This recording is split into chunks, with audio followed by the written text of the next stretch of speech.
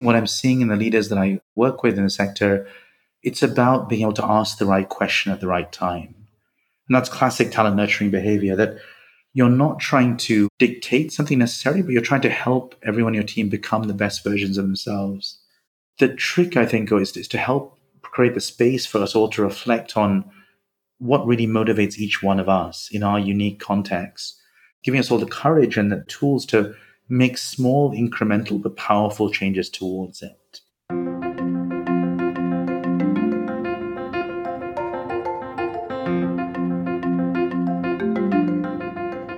This is Season 3 of the Charity CEO podcast, the podcast for charity leaders by charity leaders. I'm Livia O'Connor, and I never imagined that this show that I started as an experiment during the pandemic would turn into a number 1 ranked global podcast with thousands of listeners all across the world. It is truly humbling to know that the show's content is valued by so many. And thanks to our Season 3 sponsor, Eden Tree, I will continue to bring you inspirational and engaging conversations with a host of leaders who are all truly driving change in the non-profit space. Eden Tree themselves are owned by a charity and have led the way in responsible and sustainable investing for over 3 decades. Thank you to Eden Tree. Now, on with the show. Today I'm speaking with Sharath Jeevan, author of the book Intrinsic, a manifesto to reignite our inner drive. Sharath has an impressive pedigree in the non-profit space, having founded and scaled up the international NGO STIR Education, and was named as one of the UK's top 10 social entrepreneurs in 2019. Having recently founded the social purpose business Intrinsic Labs, Sharath is now on a mission to help solve deep motivational challenges for organisations and for individuals. We talk about his book, in which he lays out a framework and strategies for leaders to align their organisations and their teams around purpose, thereby tapping into that inner or intrinsic motivation that drives us all. We explore the role of leaders in creating space for their teams to co-create solutions and to essentially serve as nurturers of talent and impact. I hope you enjoyed the conversation. Hi, Sharath. Welcome to the show. Delighted to have you on and really looking forward to our conversation. Same here, Divya. Real pleasure. So great to connect. So the tradition is to start the show with an icebreaker round. And to that end, I have 5 questions for you. And if you're ready, we can get started. Good. I'm feeling a bit nervous, but let's go ahead. Sure. Well, hopefully you'd like question 1, being a writer yourself. Question 1, can you name an author or a book that has had a profound impact on you? Haruki Murakami was a great Japanese writer and really sort of very enigmatic, sort of twisted but very interesting and quirky stories about modern Japan. So I've always really enjoyed his work, actually. Question 2, as a child, what did you dream of being when you grew up? I was pretty much told to be a doctor, I think, Divya, as well. My parents were all doctors themselves. I'm not sure what I dreamed of. That was perhaps a racing car driver before, I think. And yeah, but I think the doctor piece was quite a strong memory in that piece as well. I can totally relate. I mean, I come from a long line of doctors myself. I think my dad was the 6th generation of doctors, but he very kindly projected me in a direction that I wanted to go in. And so I wasn't forced to go down the doctor route. No. But I completely know where you're coming from there. Question 3, what are 3 qualities or skills that you think are essential in a leader? Especially now, the ability to listen, I think, is becoming so important. To, I think, also be able to sense patterns in the external world and understand what's changing. And then I think the third thing is probably the hardest thing, which is to balance the need to build consensus and to try and bring people on, but ultimately make tough decisions and take a direction. Even if that's unpopular and difficult, they know it has to be done. Yes, absolutely agree with you there. And I know that the horizon scanning point is actually so vital and important, but sometimes as chief executives, it's hard to carve out the time in busy diaries to do that, but it's so important to do that reflection. Question 4, if you could wave a magic wand and change one thing in the world right now, what would that be? I guess it's been a week in the UK where we've just had our A-level and GCSE results come through, and I was just reflecting, just saying, for years we've had this story about we can't change the exams because of rigor, the gold standard, all this kind of nonsense. And that rigor has been largely lost, to be honest, given the pressures of the pandemic, and it was completely fair and justifiable. I think young people have worked very hard over this period. But the world has not come falling down. I think there's a real chance now to relook at how we think about education and particularly our exam systems around that and see what needs to change. Take the bull by the horns here. Absolutely. And maybe we'll come on to talk about that a bit more. But our final icebreaker question is, if you had the opportunity to interview anyone in the world, dead or alive, who would it be and what one question would you like to ask them? Probably a leader like John F. Kennedy, the last few leaders in the world who really was able to create a sense of national purpose. I talked about it a bit in my book. And I think that ability to bring a country together around a purpose we haven't had for a long time. I'd love to get his perspective on how he did it and what were some of the lessons learned in trying to create that purpose. Excellent. And indeed, that probably brings us nicely on to our main topic of discussion. And we absolutely will come on to talk about your upcoming book, Intrinsic, a manifesto to reignite our inner drive. And I hope you'll be happy to know, Sharath, that I've pre-ordered my copy on Amazon and look forward to receiving it once it is released. And by the time this podcast comes out, the book will be available and we will include it in the show notes. But perhaps we could start talking about intrinsic motivation and what that is. Intrinsic motivation is really doing something not because there's a reward or incentive at the end. There's not a carrot and stick. It's because you genuinely find belief, pleasure, enjoyment, and fulfillment from that activity. We're in a sector which, in many regards, you think is an intrinsically purposeful profession. We're doing it with that sense of intrinsic motivation, we would hope. But actually, I think both you and I know that often our organizations are not intrinsically motivated. And it's interesting how the way that's become corrupted in many of our organizations today.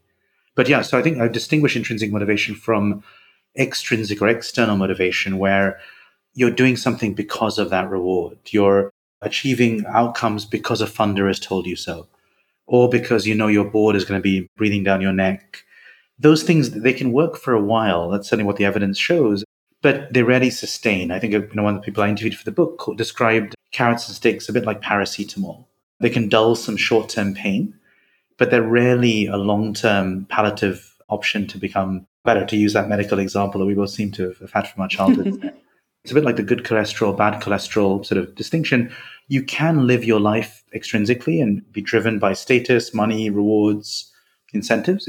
Many people do that. It's rarely a very pleasant ride. And I think what we're learning is the more we can live our lives on, again, it's always a mix, but the more intrinsic motivation can be part of our motivational mindset and approach, we're likely to be more fulfilled, happier, and also, ironically, more successful in the long term, because we'll put that extra effort in, that extra perseverance, that resilience that is likely to lead to better long-term outcomes and career progression by ourselves. But we're not targeting that as the outcome. That's the difference. So I know you have really taken this concept of intrinsic motivation to the next level, and you have set up a social purpose business called Intrinsic Labs, and I believe you're the executive chairman of the organization. I'd really like to understand a bit more about what the organization does. I mean, what's the mission of Intrinsic Labs? Yeah, the mission very simply is to really help organizations and their leaders reignite inner drive and solve deep motivational challenges. And that can be at a number of levels. It could be a CEO thinking about how to engage and remotivate their board or their employees, for example. It might be around how can we reignite the motivation of our beneficiaries and our communities that we actually serve. It could also be looking at how do we try to influence government for system change and re-motivate government officials to really engage with our work and create that platform for scale. So all of that work is very bespoke. I do it through consulting and coaching, worked with about 12 charity CEOs over the last about 8 months. So it's a young organization. It's been an incredible privilege really to work with such amazing leaders. They range from education CEOs in the global south all the way through to The Economist, for example, and its foundation. But I think what's been so interesting is seeing the convergence of patterns emerging and some really common themes coming through from all of that work. So can you elaborate a bit more on the theme that you refer to there? The hardest dilemma, I think, for a leader in our sector is around this question of what really drives them. I think going back to that core distinction between intrinsic and extrinsic motivation. And almost every leader, and I know, Devio, you've led some amazing organizations and are about to lead a fantastic one in your next chapter as well. We're all driven by that sense of intrinsic motivation to begin with in our careers, right? Very few of us go in the sector rather than be a doctor or a banker. It's not because of the money. And the challenges as we get into the sector, there are a lot of extrinsic pressures that come up, I think. And A lot of it has to do with fundraising, the realities of that. I know that's something you're currently focusing on in your role.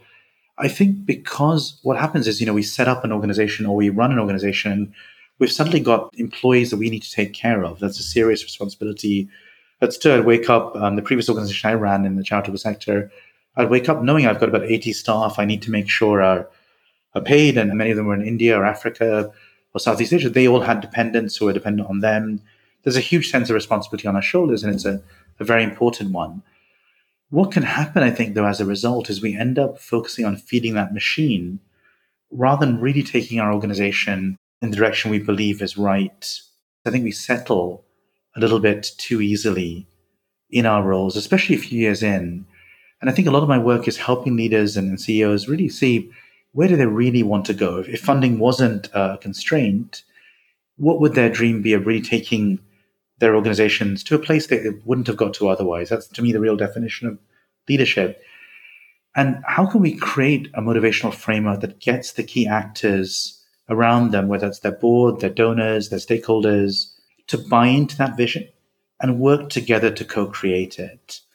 And what that often means, I think, is thinking about fundraising and scale a bit differently, rather than thinking mechanically about, going from 3 to 4 to 5. Maybe you stay a little bit smaller, but you really influence others and bigger actors through thought leadership or influencing.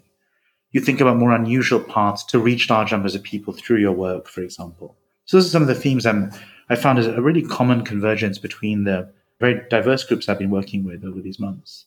I think it's a really important point you make there, which is around thinking about scale differently. And I think there's a bit of a tendency in the charity sector to fall into the trap of thinking sort of bigger is better and more income is equated with an organization being more successful. And actually it's more, or it should be more, focused on impact and not just how many people we are reaching, but to what level we are actually transforming the lives of the people we are touching and reaching. And I'd like to come back, actually, Sharath, to the book and how you have laid out some of these strategies, if you like, for leaders in terms of reframing or realigning purpose for themselves and their organizations. And can you talk a little bit about why you really wrote the book, and what would a charity CEO who is looking to pick up your book, what can they look to gain from that? Yes, what I try to look at, Divya, look at the world quite holistically, because if we're a CEO, we're not just a senior manager, we're also a nurturer of other people through our role. We might be in a relationship, we might be a parent, we're certainly a citizen of whatever country we live in. So the book is broad in that sense. It looks at life quite holistically and tries to draw the parallels in each of these areas and really ask the question, what will we need to do to deeply motivate us in each of these key aspects of our lives? Using that dimension of intrinsic motivation, these elements of purpose, knowing how what we do helps and serves others, the sense of autonomy that we're really at the wheel of our own lives, driving in the way we want, and mastery, where we become the best versions of ourselves we can be and always improving. Those are the really three core deep motivators behind each of these areas. And what I talk in the book is how can we try to reignite, first of all, I think the purpose and motivation in our work and careers. And finding from the research was that any job can become intrinsically motivating and purposeful. Almost any job helps and serves others. Obviously, if you're a charity CEO, you're intrinsically doing a purposeful job to begin with. But that can get lost, as we've discussed. How do you reframe and reignite that job to bring out its core purpose? And what I find typically with in the charity world, and I certainly say this as a former charity CEO myself, what happens is we lose connection with the ultimate people we're trying to serve, right? I would spend a lot of time in very fancy offices around the world, raising money, or at some policy podium, or at the back of a plane. Usually there was other place I spent a lot of time on over the last 10 years. But I became increasingly disconnected from the people I was really trying to serve. And I think those are two really key groups. One is obviously the beneficiaries directly and the communities directly we work for ultimately. But the second area is also our frontline staff. I could do all the talking in the world, but ultimately where the rubber hits the road in terms of impact that you mentioned, and really making a difference, it's those people on the front lines. And I increasingly learned to see myself as a nurturer of those two groups. And if I did that well as a CEO, I would be really successful in my role. That realization means a very different way of being as a CEO. It's really thinking about almost serving these two groups really powerfully and being that servant leader to those two constituencies and thinking, how can every hour I spend, is it making their lives better and more effective and more efficient? And so a lot of the book talks about strategies, very practical strategies about how to try to be really centered around those two groups and breaking down some of the silos we've created in certainly in larger charities, but also in even in small ones. It's amazing how you'll have a program director, then you'll have a comms director, and the two will never, it's difficult to make them talk, or a finance person. It's crazy, right? We're all doing the same thing. Ultimately, we're all here for the same goal. But how to really align around that and align the whole organization around those two groups. And I think if we do that, we can reframe work to be much more motivating day in, day out. You can wake up every morning feeling that everything you do is making a difference to those two groups, and it feels much more inspiring and motivating. I like how you laid it out there, Sharath, in terms of the three pillars of motivation, if you like, being purpose, autonomy, and mastery, and the real importance of that connection with your frontline staff, if you're a leader of an organization, and indeed the people you are ultimately looking to serve. And I think this brings us back to what you referred to earlier in terms of sustaining the motivation of teams. And I'm delighted that you are actually speaking at the Chartered Institute of Fundraising's convention in September. As listeners may know, in my day job, I'm currently the interim CEO of the Institute. And so, Sharath, thank you very much for hosting that session for our fundraising community. And I know your workshop session is titled Sustaining Motivation in Fundraising During Challenging Times. And without, of course, giving away the sort of secret sauce of what you're going to be sharing at that convention session, can you tell us a bit more about what that workshop is looking to achieve and what somebody attending it can actually gain from it? Yeah, thanks, Divya. So I have huge empathy for fundraisers. I spent a lot of my role in some form fundraising myself, and I just know how tough it is. And one of the things I would say for the audience, anyone listening, it's one of the toughest jobs in the world, but my God, the skills you learn about how to influence others, how to stay positive despite daily rejections, let's be honest, how to persevere and follow through, but without being sort of pushy. These things are probably the most transferable skills I took away in this new chapter as well. So I think it's an amazing skill set to learn. I'd almost recommend now almost everyone does fundraising as a rite of passage in the sector because you learn so much about the world and our sector. I think it is also obviously can be a very difficult role, often a very demotivating one. I think where I've seen this go wrong and really want to try and help with the book and the talk I'll be giving is how do we reframe fundraising? That's whether you're a fundraising director, officer, or the CEO, which is, most CEOs have to spend a good amount of their time. I spend about probably 40, 50% of my time in some form fundraising.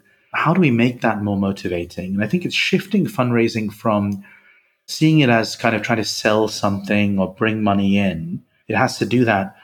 But it's really about setting that very clear direction and vision we talked about, that very distinct sense of purpose.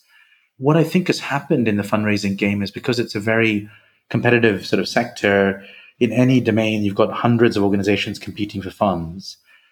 What that's created is this sort of mentality of survival of the fittest. And I went back to the book to look at Darwin again and just look at what he actually meant. I think what many charity leaders have assumed is it means, let's be 5% cheaper, 5% faster, 5% more impactful. That's not what Darwin was talking about at all. He was, I think, actually an early advocate for this idea of the current idea of diversity, that basically a lot about our gene pool is trying to create diverse characteristics that expand the diversity of the human race. And I think there's a really interesting parallel here with fundraising and with, I think the more we can be distinct in our approach, our strategy, Stowe Education, I know you've interviewed Girish and John in a previous episode, we ended up focusing on teacher motivation. We're in quite a very niche area. And a lot of people said, why are you just focusing on that? Why not try and look at the whole of teacher performance or look at the whole of the education system? And the reason I think we would always give is that there are other people better placed to do the rest. But we've got this very, very specific niche where we are the world experts in it. Let's become really, really expert and help the broader sector do that. So the more we can not see this as a competitive thing and more about what are we doing very, very distinctly, and can we tell that story well and bring in support and also help build this together, fundraising becomes actually, it can become a very pleasant and even motivating experience sometimes as well. Yes, I completely understand what you're talking about, having come into the charity sector as a fundraiser myself and then gone on to a leadership path.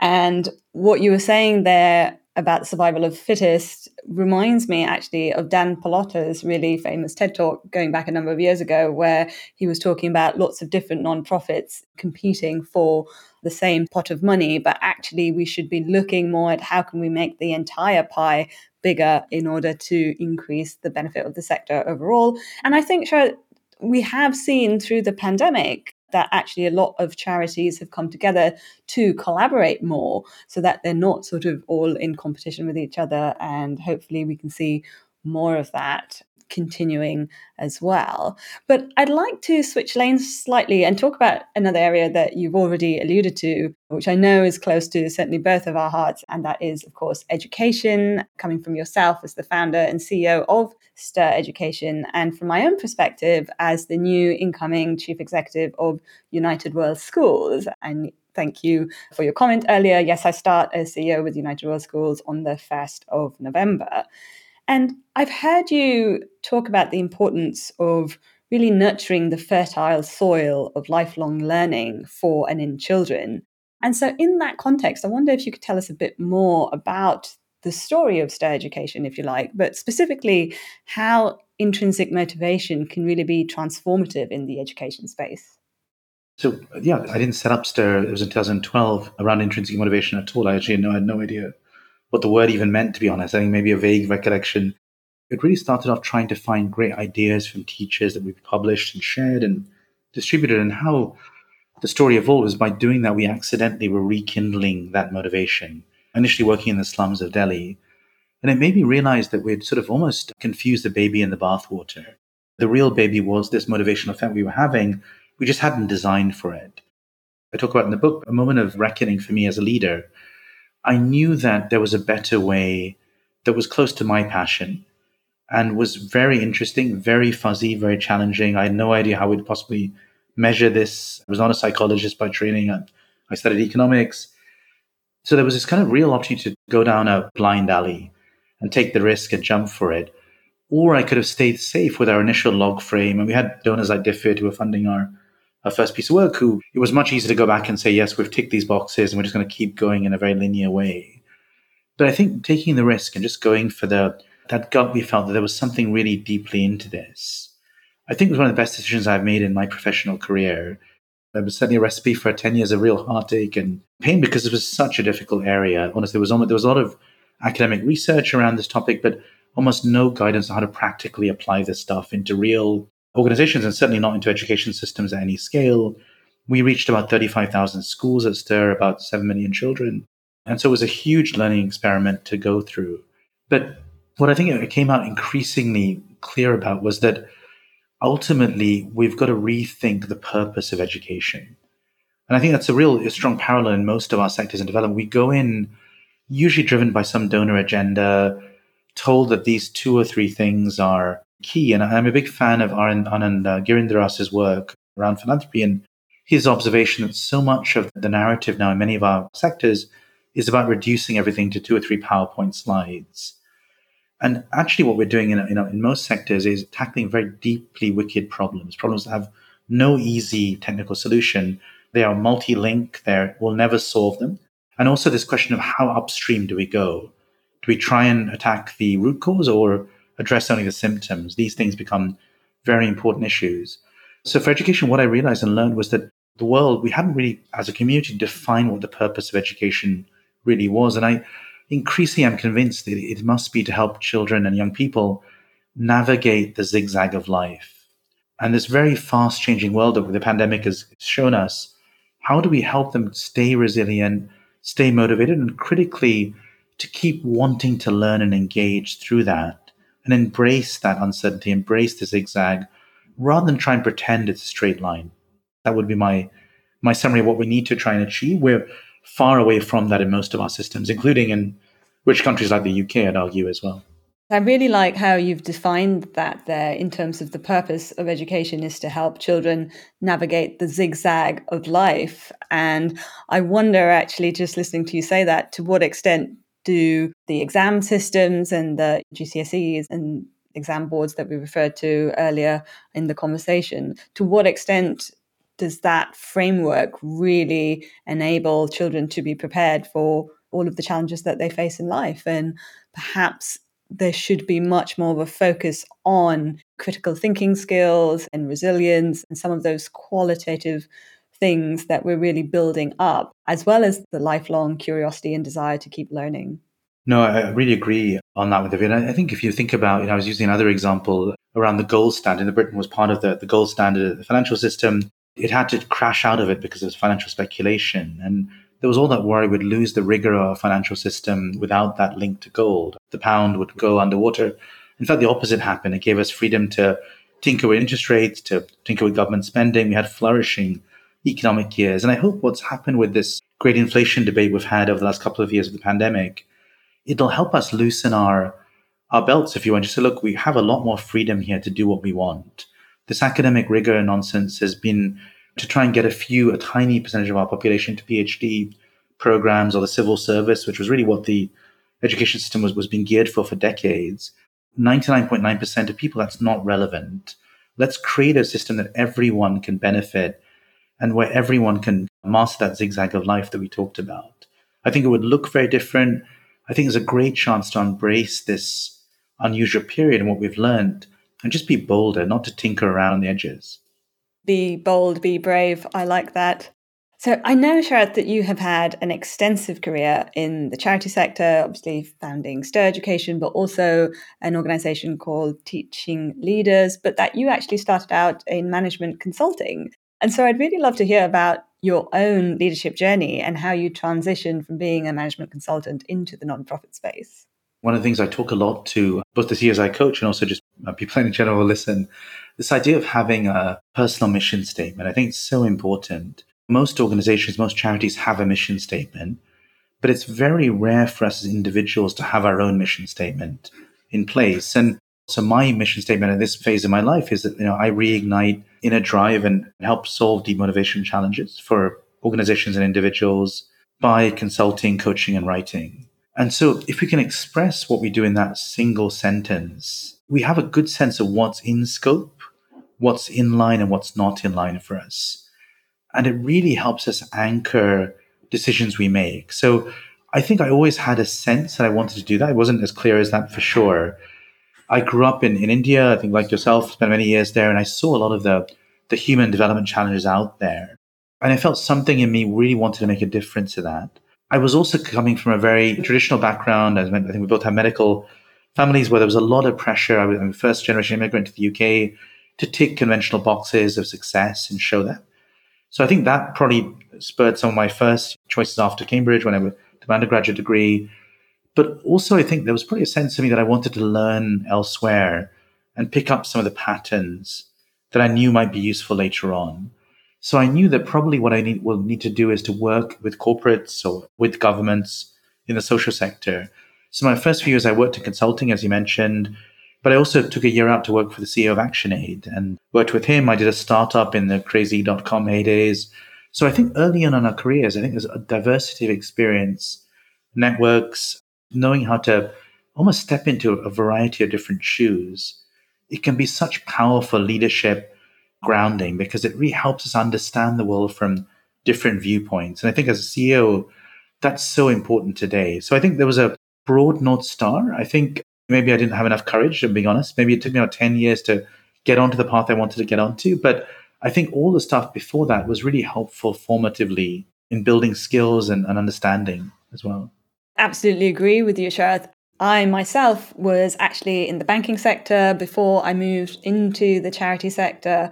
And yes, that absolutely gave me a lot of transferable skills, but also really good grounding and training in kind of the business fundamentals, as I call them. Certainly that has stood me in good stead to the leadership position that I find myself in today. And I love the idea of having a personal mission statement. And I'm certainly going to work on writing my own. And I hope all of you listening will also do the same, because that comes back to how are you articulating and defining what is driving you and what is your own purpose, and actually articulating that just for yourself, not necessarily for anybody else, actually, I think can really give you clarity of vision and purpose. You and I both came from the corporate sector. I think it's a good thing, but I do think that what it's probably done is taken a bit of pressure off us in the sector to say we need to get our own nurturing sorted out. And in the book, I talk a lot about this idea of talent nurturing.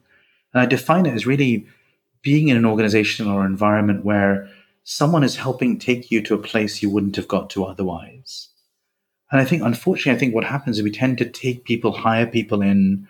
We don't always invest as much as we could or should on nurturing our teams to enable that. And I think one of the things that cultural change is one of the most powerful investments. It's not often about money. It's usually about focus and leadership. And that's some of the work I do is about how do we create social sector organizations that have that very strong talent nurturing promise at their core for all workers, but I think especially for those at the front line where that difference is really pivotal to the lives of the communities we serve.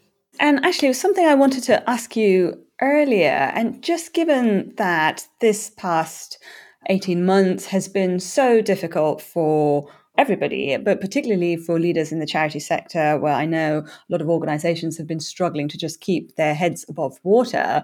And I suppose when you are facing sort of intense pressures like that, the time or the ability to carve out this talent nurturing headspace is sometimes seen as perhaps less of a priority. And I'm curious to hear if you have any advice to leaders and how they can really craft the vision and strategy for the future of their organizations, keeping that talent nurturing promise really at the heart and core of what they're doing. Yeah, and perhaps maybe not advice, but maybe a regret on my side of it, which is I wish as a leader myself, I'd spent less time trying to define that vision myself and more time creating the space and the trust of my team to develop that really with and for me. And so I think that a lot of times, I think as leaders, we tend to, and I certainly am talking for myself here, I would feel there was pressure to jump to the right answer, that it was my job to find the answer. Increasingly, what I'm seeing in the leaders that I work with in the sector, it's about being able to ask the right question at the right time. And that's classic talent nurturing behavior, that you're not trying to dictate something necessarily, but you're trying to help everyone in your team become the best versions of themselves they can be. So it's a different mindset. It's almost more of a coaching mindset, but it takes that idea of saying, I'll set the high level direction that I need to do because that's my role as the CEO. But how you almost fill in the colors and shape the contours of that strategy, there's a lot of involvement and autonomy for the team. And I think going back to the idea of autonomy, then that means our team feels they have ownership over the roles. They're genuinely building it together and they can see how everything connects up. I think what we do is we tend to do this well in individual departments. So fundraising will have their own plan, communications might, or finance, but joining it all together and saying, where are we trying to go ultimately? And what does it mean for the ultimate beneficiary we're trying to serve? I haven't seen us in the sector generally, and I certainly didn't do it well enough, create that narrative and enable people to feel on part of that journey. Yes, I agree with you there. I think as leaders, we put a lot of pressure on ourselves trying to find the answers. And I love how you described it there in terms of actually our roles as leaders is to create the space for the teams to be able to co-create the solutions. And indeed, taking your colouring in analogy a little bit further, perhaps as leaders, we need to be providing the crayons, but essentially allowing the team to colour in the overall picture. One thing that also needs to change, I think, in this, Divya, and I talk about this in the book, is the relationship between donors and doers needs to change quite fundamentally. Because right now, the mindset very much, for most donors, not all, but the donors have already provided most of the painting, and they literally want a little bit of filling in by the doer. So I think there's almost a sense of an instrumental view of this, right? That you want a service paid for, and I'll pay whichever group or charity can do it at the lowest cost, usually. And I think that mentality is a deeply destructive one because it destroys the motivation of the people doing the work. Funders ultimately, they're important people, but they're ultimately enablers of work actually happening. They're not doers. They are themselves talent nurturers to the people they fund. That mindset shift is one we need to make in the foundation work. I'm doing some fascinating work with the Jacobs Foundation in Switzerland, a really amazing private foundation, and helping them think about that when it comes to their own portfolio partners they work with and What would it mean to adopt that kind of more nurturing mindset to their collection of partners? And there's no right answer. I think what I've been helping them do is facilitate a journey where they figure out for themselves what that sweet spot is. And how receptive have you found various donors that you've been engaging with to this concept, or this idea that essentially they need to be funding to provide the canvas, but then allow the charities or the organizations and causes that they are funding to lead the way in painting that together? And there's some fantastic examples out there. I've had many donors actually who played that role for me. What's been interesting is they almost always played it at an individual level. They were just great people. Many of them had run organizations before and understood and could step into my shoes, if you like.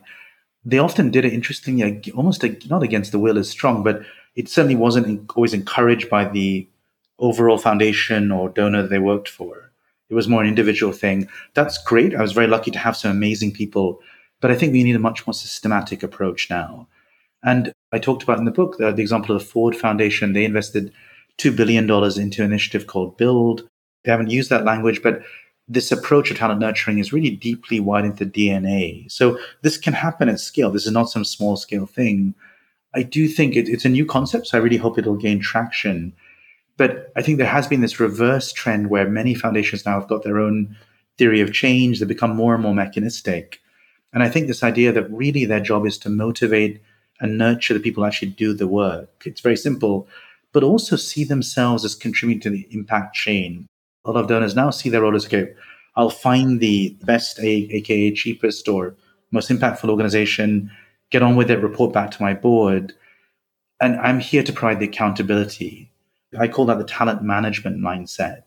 The talent nurturer mindset says, we're in this together. Okay, yes, you're providing impact. My impact is in the nurturing of you.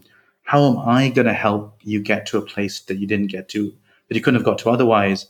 How will I measure my own impact as a donor or foundation? That's what we need to get to in terms of the frontier. And how can organizations essentially steward their donors on that journey towards that mindset of being talent nurturing or impact nurturing versus management? So I think, let's be honest, there is a power dynamic in the sector. These are tough Yes. conversations to have, as we both know.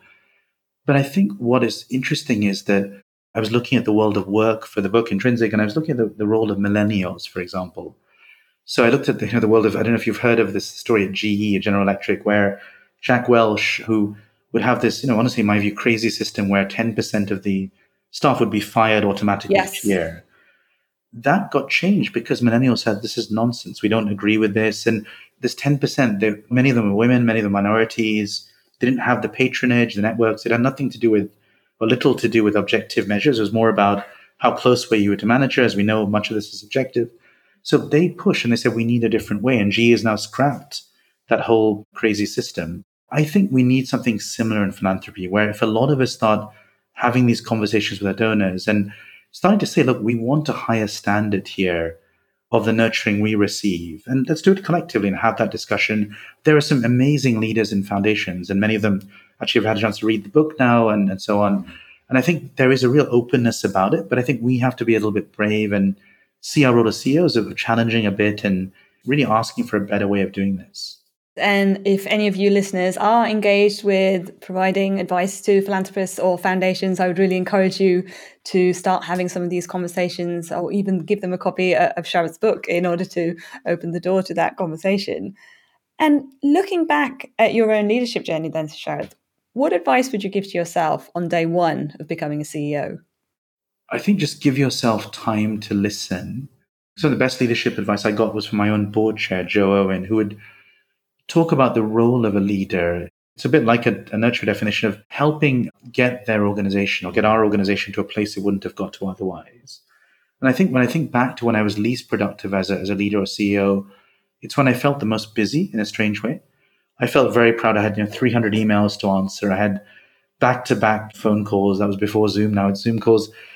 But actually, did I do anything that really took my organization to a place it wouldn't have got to anyway? How much of this was kind of maintenance stuff that anyone else, not anyone else, but another leader could have done? Did I really do what I was uniquely positioned to do?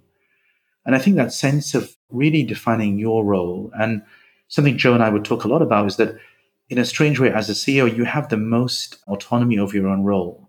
You can almost do whatever you want to allow because you can build around your strengths, but the strengths of your team as well. It took me far too many years to realize this and do it. But I think to really customize your role, I think we should end up almost putting to the dustbin this idea of the cookie cutter CEO job description. If you look at so many recruitment sites, they all look the same, right? It's nonsense because in each organization, each individual, and I talk in the book about one way to really reignite motivation at work is this idea of job crafting, that you can have a core title and role, but what that role actually means and does is very, very customized. And so if we can do a lot more job crafting in our sector at the CEO level, I think we'll be more fulfilled as leaders, but our organizations will be able to harness the collective and diverse strengths of our organizations so much better.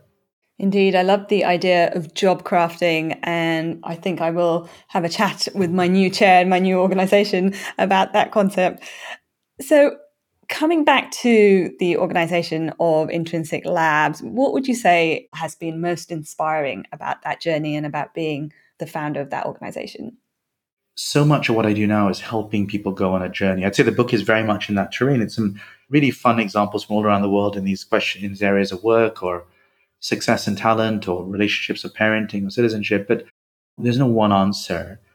The trick, I think, is to help create the space for us all to reflect on what really motivates each one of us in our unique context, giving us all the courage and the tools to make small, incremental, but powerful changes towards it.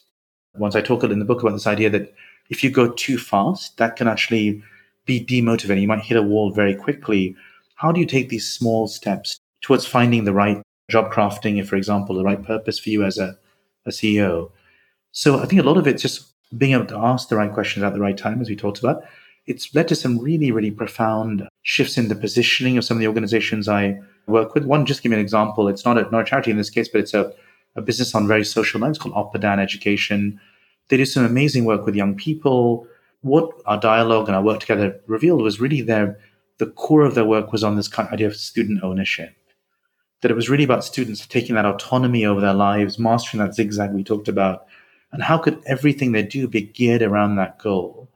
And what's amazing now is just there's such a coherence across the organization about that's what they're trying to achieve. And all of their offerings, their programs, their products are all geared in that. There's an alignment and coherence across the organization that perhaps wasn't there a few months ago. It's a very small change in one ways, but it's had a profound impact on how they can scale, raise money, grow, all of these aspects.